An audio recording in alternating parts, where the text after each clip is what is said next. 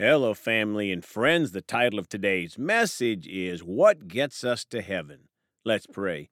Gracious Heavenly Father, we come today ready to receive from your precious word, Father, and we choose to apply it to our lives. In Jesus' name, amen. Well, folks, you're going to talk today about this topic what gets us to heaven? If everyone knew the answer to this question and wasn't deceived by the devil into thinking there is no heaven or hell, or that everyone goes to heaven, then every single person ever to live would make the proper choice to get to heaven. A few days ago, I witnessed to someone in New Mexico and asked them if they were ready for heaven, and they said, "Yes, I'm baptized." That made me think about how many people don't know how to get to heaven. Oh, yes, baptism is good and proper, but it, in and of itself, doesn't get us to heaven. Think about the thief at the cross. Let's start today with that scripture and go to Luke 23, verses 39 through 43 in the Amplified Bible. 39, one of the criminals who had been hanged on a cross beside him kept hurling abuse at him, saying, "Are you not the Christ? Save yourself and us from death." Folks, this criminal is like the majority of the world, hurling abuse and insults at Jesus and his followers. 40, but the other one rebuked him, saying, "Do you not even fear God, since you are under the same sentence of condemnation?" 41, we are suffering justly because we are getting what we deserve for what we have done, but this man has done nothing wrong. 42, and he was saying, "Jesus, please remember me when you come into your kingdom." My friends, this was this criminal's born-again experience when he trusted in Jesus for his salvation. 43, Jesus said to him, "I assure you and most solemnly say to you, today you will be with me in paradise." Folks, the thief didn't get baptized, but he chose heaven that day. He simply gave his heart to Jesus. Acts 16, verses 27 through 31 in the Amplified Bible. 27, when the jailer, shaken out of sleep, saw the prison doors open, he drew his sword and was about to kill himself, thinking that the prisoners had escaped. My friends, the boss at the jail was ready to kill himself because of the escape that God orchestrated. But God's servant told him, in verse 28, but Paul shouted, saying, "Do not hurt yourself. We are all here." 29, then the jailer called for torches and rushed in, and trembling with fear, he fell down before Paul and Silas. Folks, the first thing we must do to get to heaven is to be open to God's call. 30, and after he brought them out of the inner prison, he said, "Sirs, what must I do to be saved?" My friends, the jailer wanted to know how to be saved. He didn't think he knew everything like many do today. 31, and they answered, "Believe in the Lord Jesus as your personal Savior and entrust yourself to him, and you will be saved, you and your household, if they also believe." Folks, and there was the answer on how to get saved and go to heaven. Believe in the Lord Jesus as your personal Savior and entrust yourself to him, and you will be saved. Revelations 20, verses 14 and 15 in the Amplified Bible. Then death and Hades, the realm of the dead, were thrown into the lake of fire. This is the second death, the lake of fire, the eternal separation from God. 15, and if anyone's name was not found written in the book of life, he was hurled into the lake of fire. My friends, if we give our lives to Jesus as Lord and Savior, our name will be written in the book of life, and if not, we will have the lake of fire. 2 Corinthians 4:4 in the Amplified. Among them, the god of this world, Satan, has blinded the minds of the unbelieving to prevent them from seeing the illuminating light of the gospel of the glory of Christ, who is the image of God. Folks, if it is so easy to get to heaven, why will the majority of mankind not do it? Because the god of this world, Satan, has blinded the minds and eyes of the unbelievers.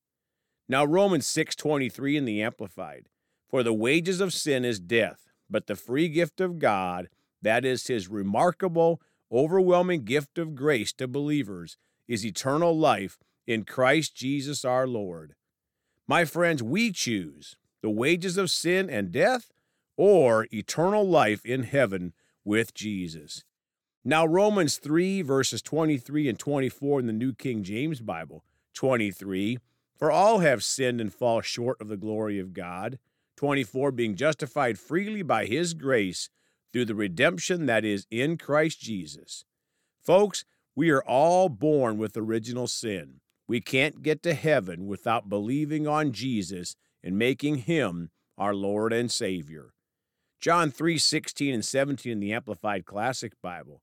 16, for God so greatly loved and dearly prized the world that he even gave up his only begotten unique Son, so that whoever believes in, trusts in, clings to, relies on him, shall not perish, come to destruction, be lost, but have eternal, everlasting life.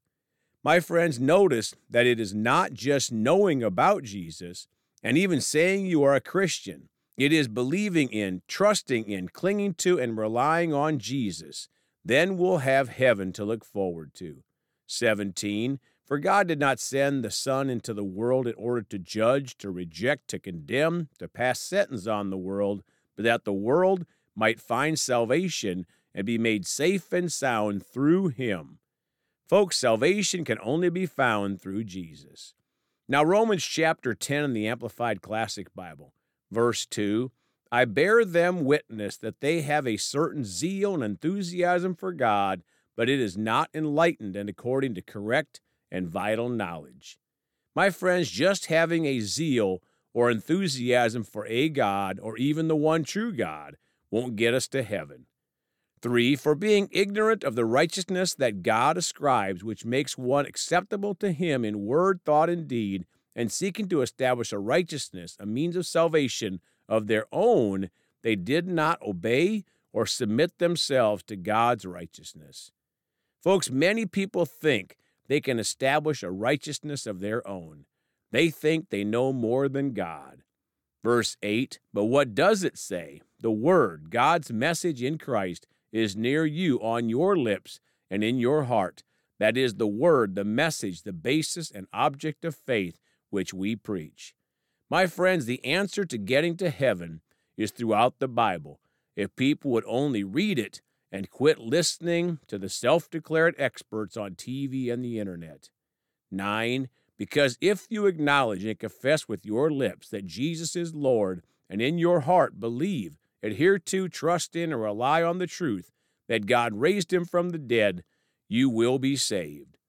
Folks, it is not just believing in Jesus in your head.